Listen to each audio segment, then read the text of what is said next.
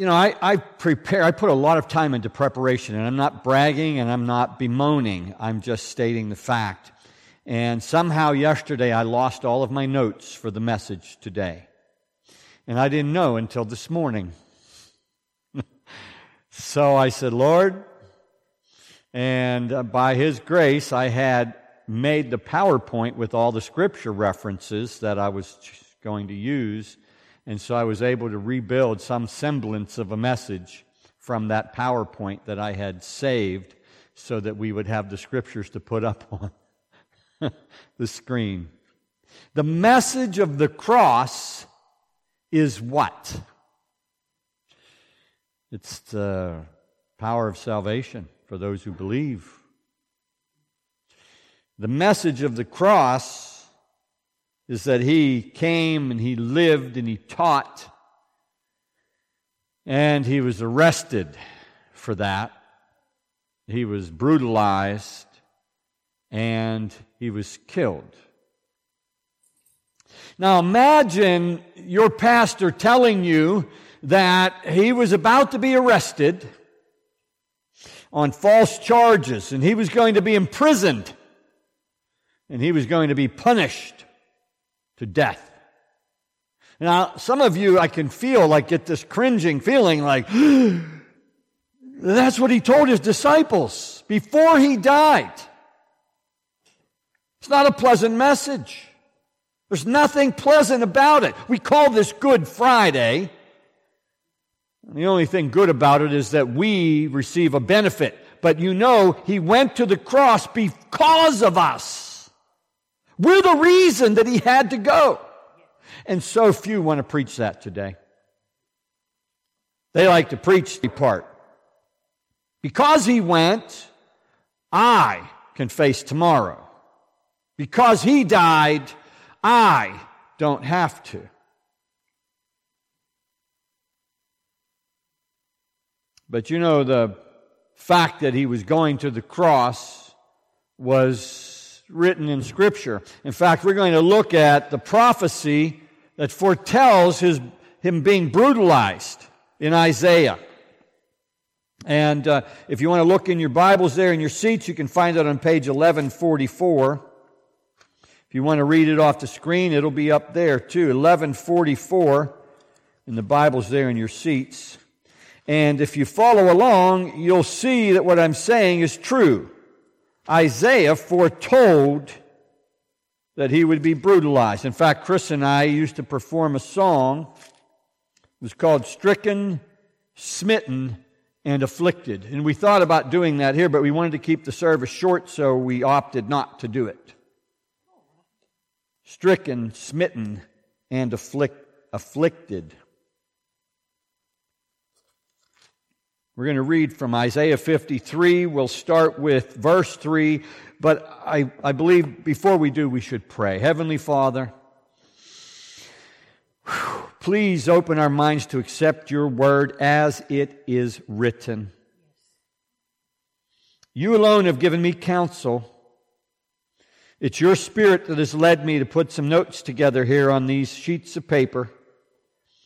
I ask that You would have Your Spirit cleanse our hearts and minds of all falsehood, all deception, all false teaching, anything that has entered us before this moment in time, Lord, that is contrary to Your word. I ask that You would remove it from us now.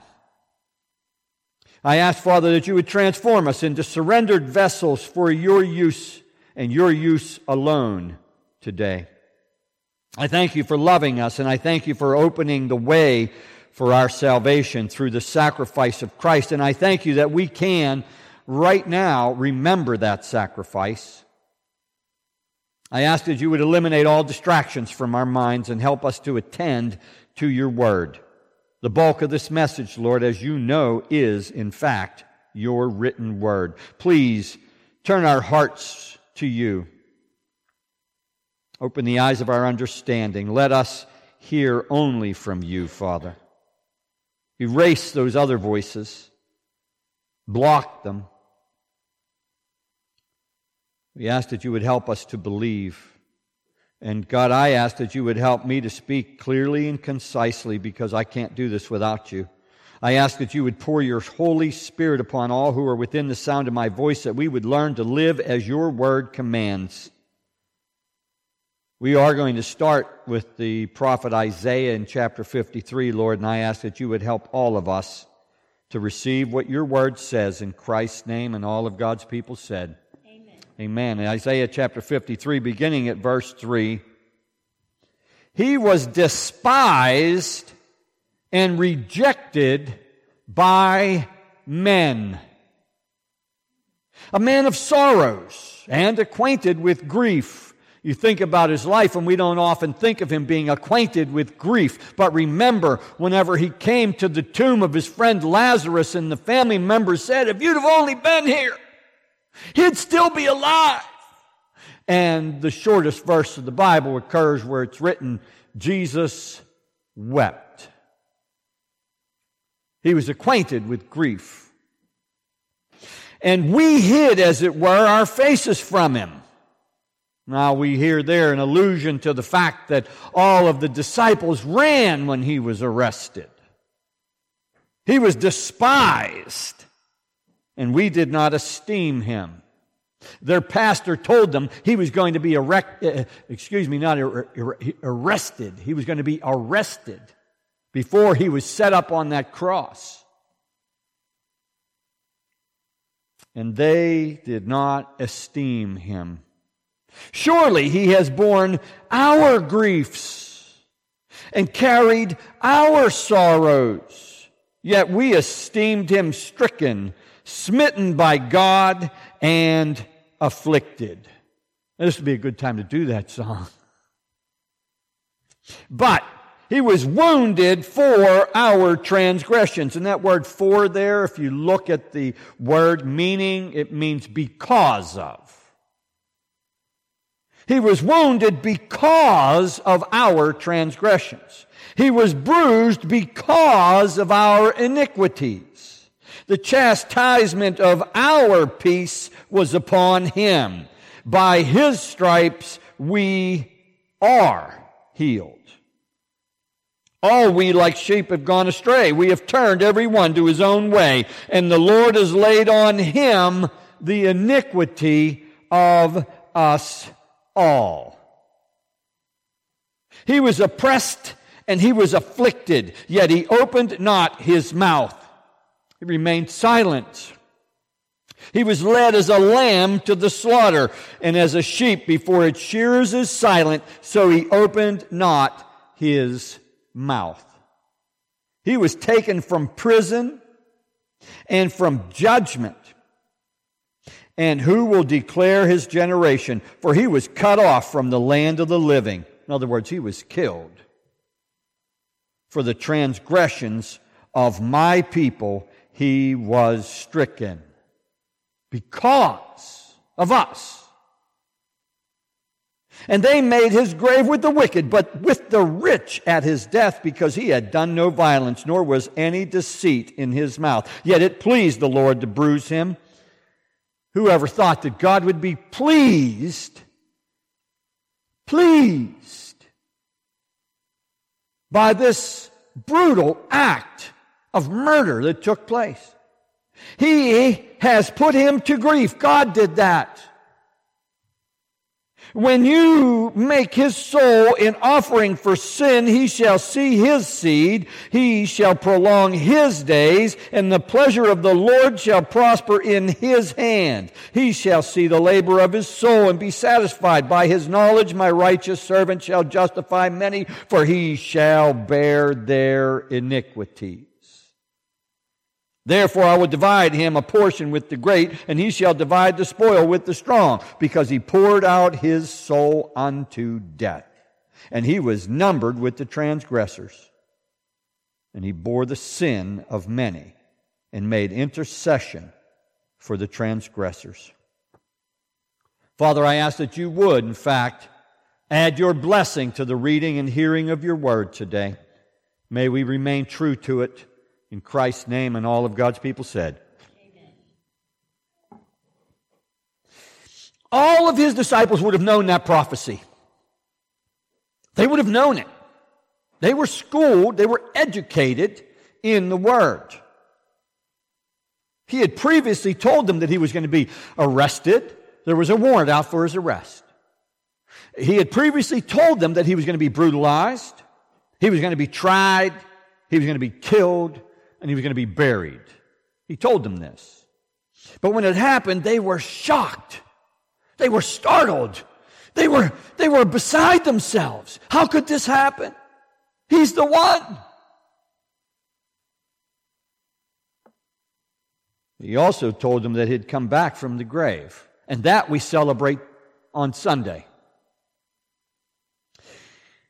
And he foretold that one of them would betray him. It's written in Mark chapter 14, in the evening he came with the 12. And now as they sat and ate, Jesus said, assuredly I say to you, one of you who eats with me will betray me. And they began to be sorrowful and say to him one by one. Now can you imagine the Lord of glory in this room telling us that one of you is going to betray me? And they started to say, is it I? Is it I? Is it I? Is it I? And he answered and said to them, it is one of the 12 who dips with me in the dish, and the Son of Man indeed goes just as it is written of him, but woe to that man by whom the Son of Man is betrayed. It would have been good for that man if he had never been born. I heard a preacher one time say that Judas did it because he thought he was going to raise Jesus up, that he was going to get him to be the king, and that Judas wasn't actually being punished for this sin that he committed. But the Scripture said it'd been better if he had never been born.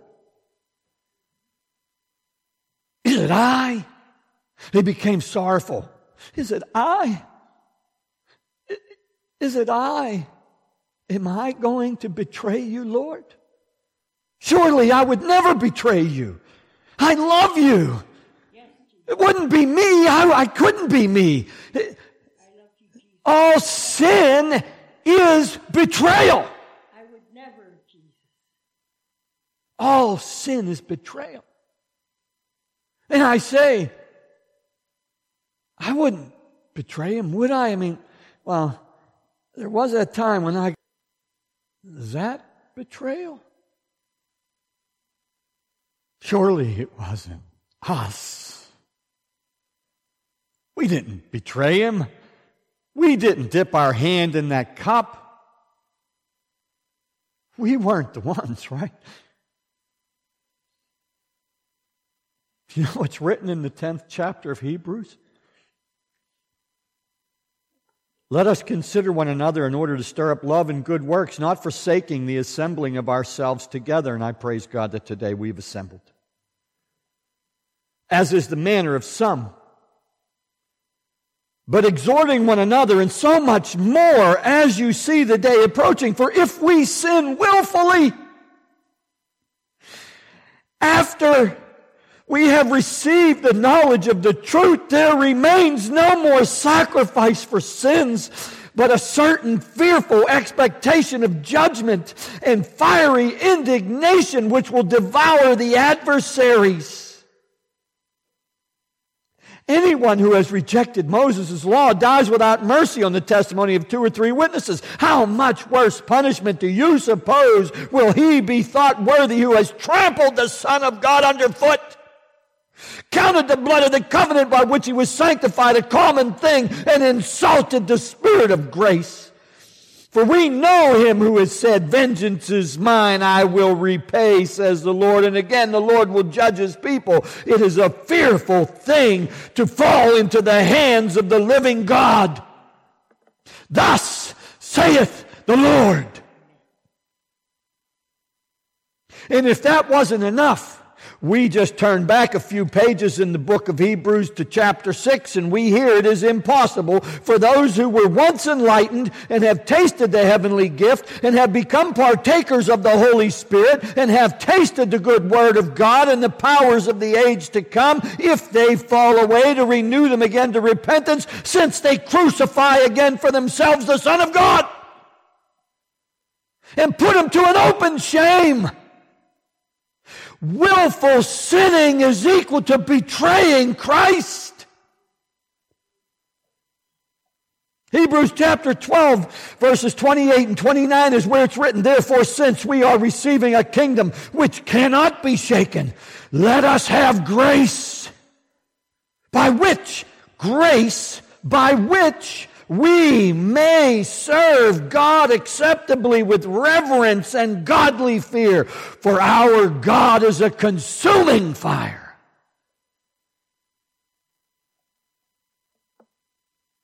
Thus it is written. God's grace empowers us to stop sinning willfully. And those who truly believe that Christ sacrificed his life because of our sin, we want nothing to do with willful sinning. We cast it aside like the old garment that it was for the old man that it belonged to. We want nothing to do with crucifying him again. Would any of us take that hammer and drive the nails into his wrists or his feet? Deliberately, willfully. I don't think there's anybody in this room or anybody within the sound of my voice that would do that.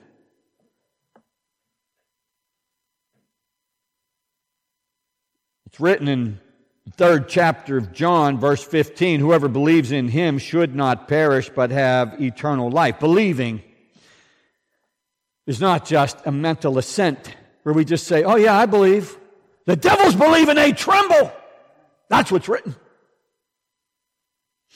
And that the world through him might be saved. You see, that's the good news. Yes, he went to the cross. Yes, he was brutalized. Yes, he died. Yes, he was buried. But he rose again. And we won't lose sight of that, even though I will stress during this message the importance of us comprehending that it is because of us that he went to that cross. And we in modern day Western Christianity, we've gotten this message that it was all for us. But we lose sight of the fact that it was because of us. And we must never lose sight of that, my friends. We must hold on to that, to remember that it's because of us that he went to that cross. It's because of us that he was bruised. It's because of us. Yes, we betrayed him. God desires that all men be saved and come to the knowledge of the truth. That's what's written in 1 Timothy chapter 2 and verse 4. It tells us in John chapter 3 and verse 18 that whoever believes in him is not condemned, but he who does not believe is condemned already. And we get back to that concept of believing. What does it mean to believe? We're going to cover that in a message sometime after today. There's no time to get into it, but we need to cover that because there's so few that comprehend what it means to believe anymore. We think that just saying I believe is actually believing. You see, believing becomes action. All have sinned and fallen short of the glory of God. We hear in Romans chapter 3 and verse 23. Whoever desires to save his life will lose it. This is what our Lord said. But whoever loses his life for my sake will save it.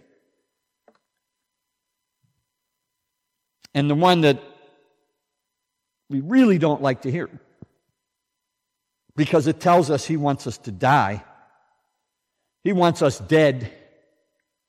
Not in a physical sense, folks. If anyone desires to come after me, this is our Lord speaking. He said, let him deny himself and pick up his cross daily and follow me. Daily. Every day.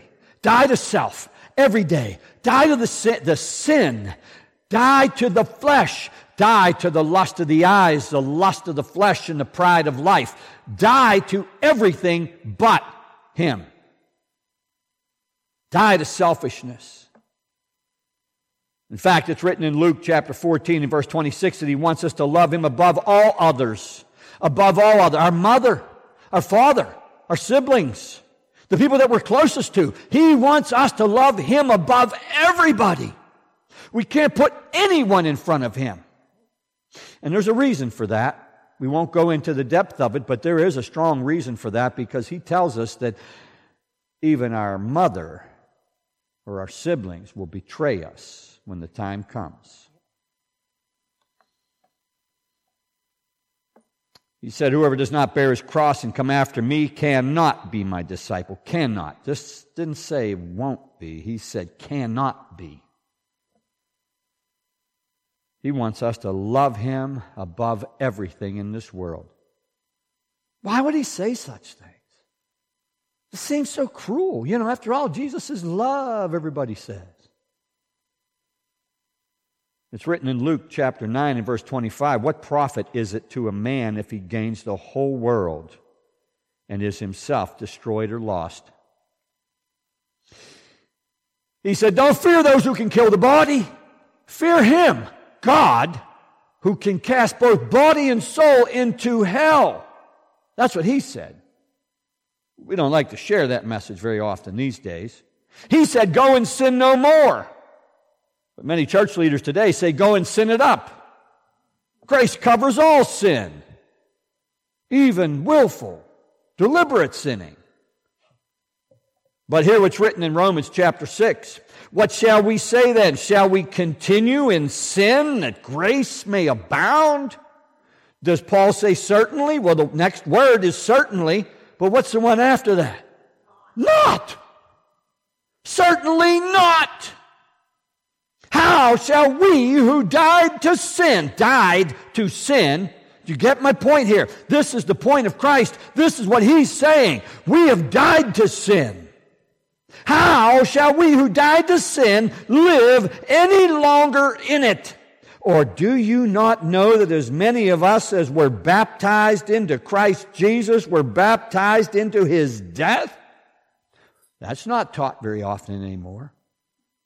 Therefore we were buried with Him through baptism into death, buried in the likeness of His death, raised in the likeness of His resurrection. And this is why we do what we do when we put people under the water. It's symbolic of walking away from everything.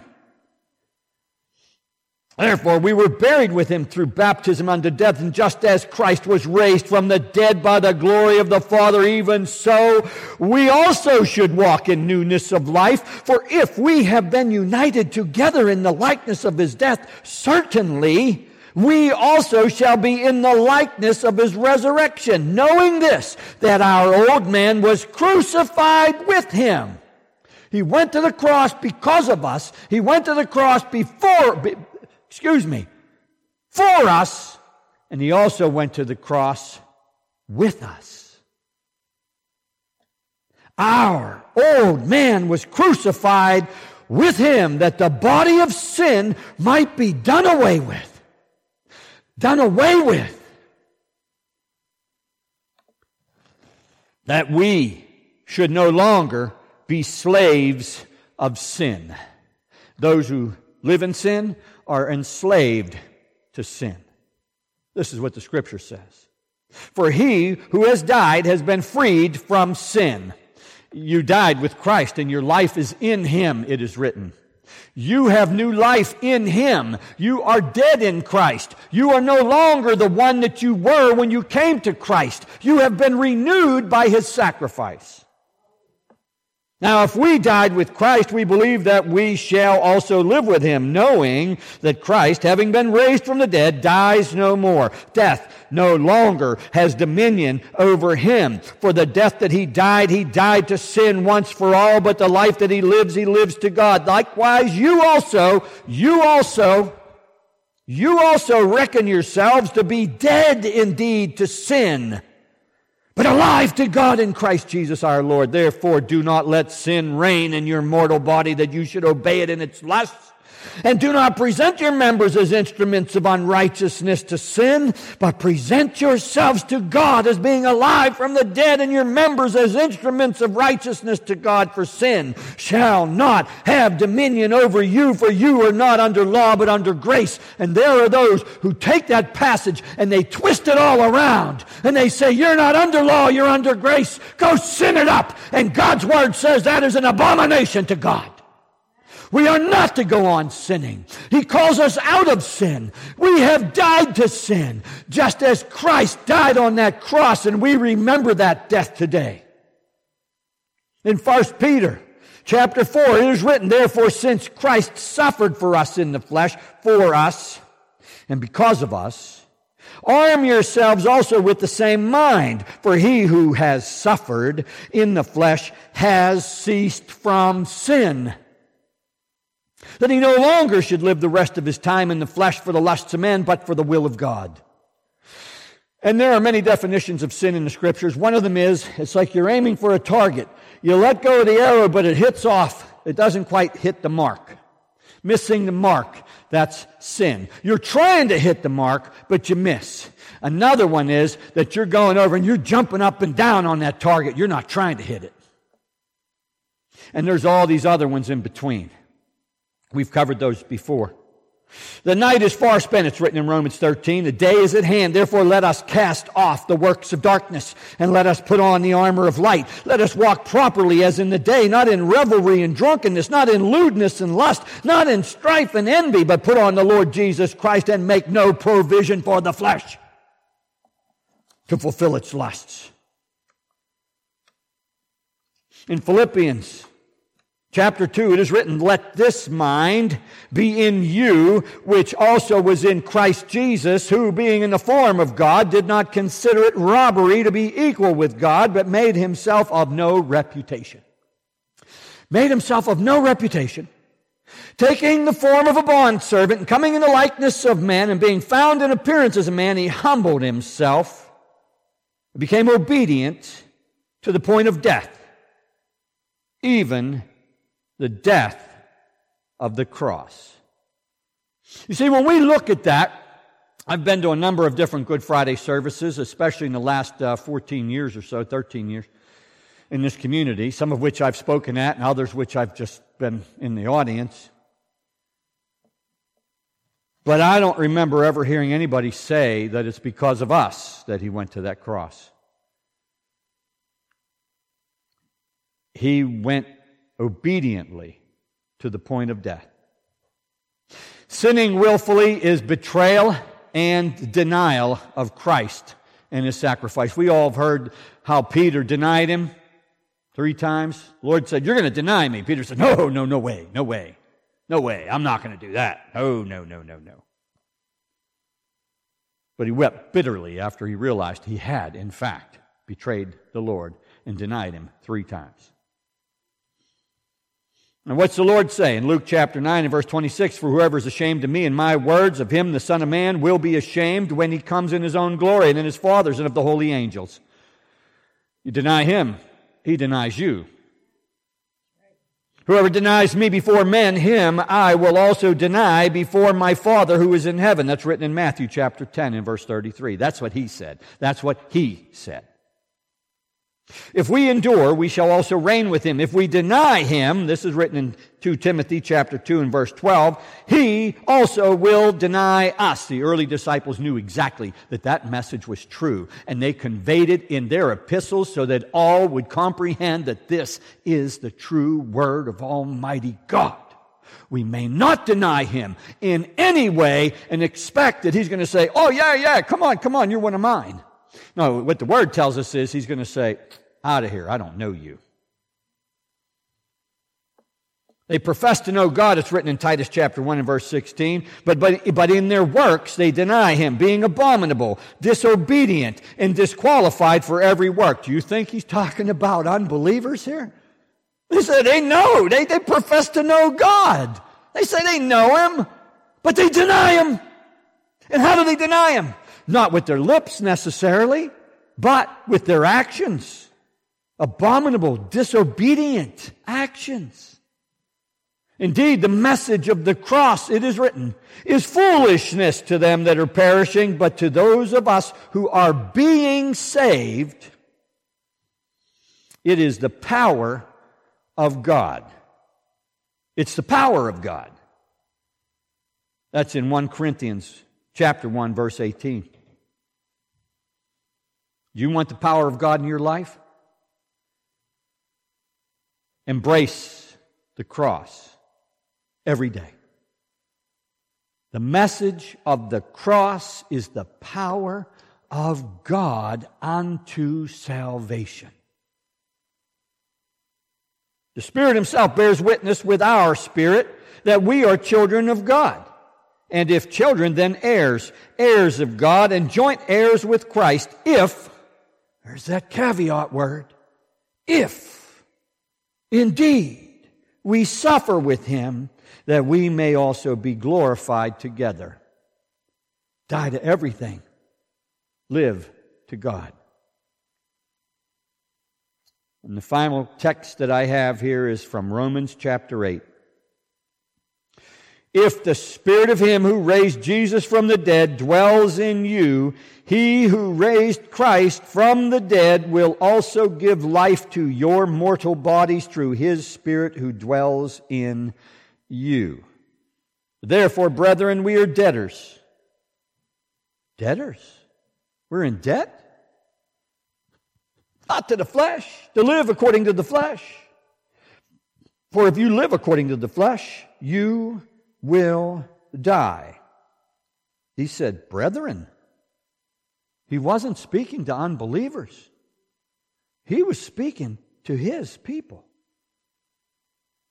We're debtors, not to the flesh, to live according to the flesh. For if you live according to the flesh, you will die. But if by the Spirit you put to death the deeds of the body, you will live.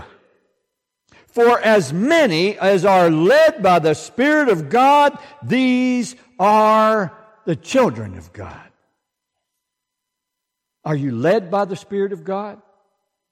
Because the Spirit of God is not going to lead you into sin. The Spirit of God is not going to lead you into temptation. The Spirit of God will lead you out of temptation. We pray, Our Father, which art in heaven, hallowed be Thy name. Thy kingdom come, Thy will be done, on earth as it is in heaven. Give us this day our daily bread. You see, that's an act of faith. We're not asking for bread for a week or a month or a year or the rest of our lives. We're asking for today. Give us this day our daily bread, and forgive us our trespasses, as in the manner in which we forgive those who trespass against us. And lead us not into temptation. In other words, we're saying, lead us out of temptation. Resist the devil, and everybody here knows he will flee. Lead us out of temptation, not into temptation, but deliver us from evil. And why? Because His is the kingdom. His is the glory. His is the power, now and forever. Amen. Let's pray. Father, we thank You. We thank You for that sacrifice that was made. We're sorry that it had to be. We know that it was because of us. We know what the cross means for us, Lord. Help us all to embrace what it means to us. Help us, Lord, to look beyond embracing only what it means for us. Help us to realize that to us it means a new life, a new lifestyle, regardless of how we were born, regardless of what we think or we desire or we want, regardless of us. That cross brings us into new life. And the message of the cross is Your power over lost souls to be brought into Your kingdom. And I pray, God, that each and every one that hears this message would come to the cross broken and recognize their need for the Savior that You brought into this world. And I pray this in His mighty and matchless name, and all of God's people said, Amen. Amen. All right.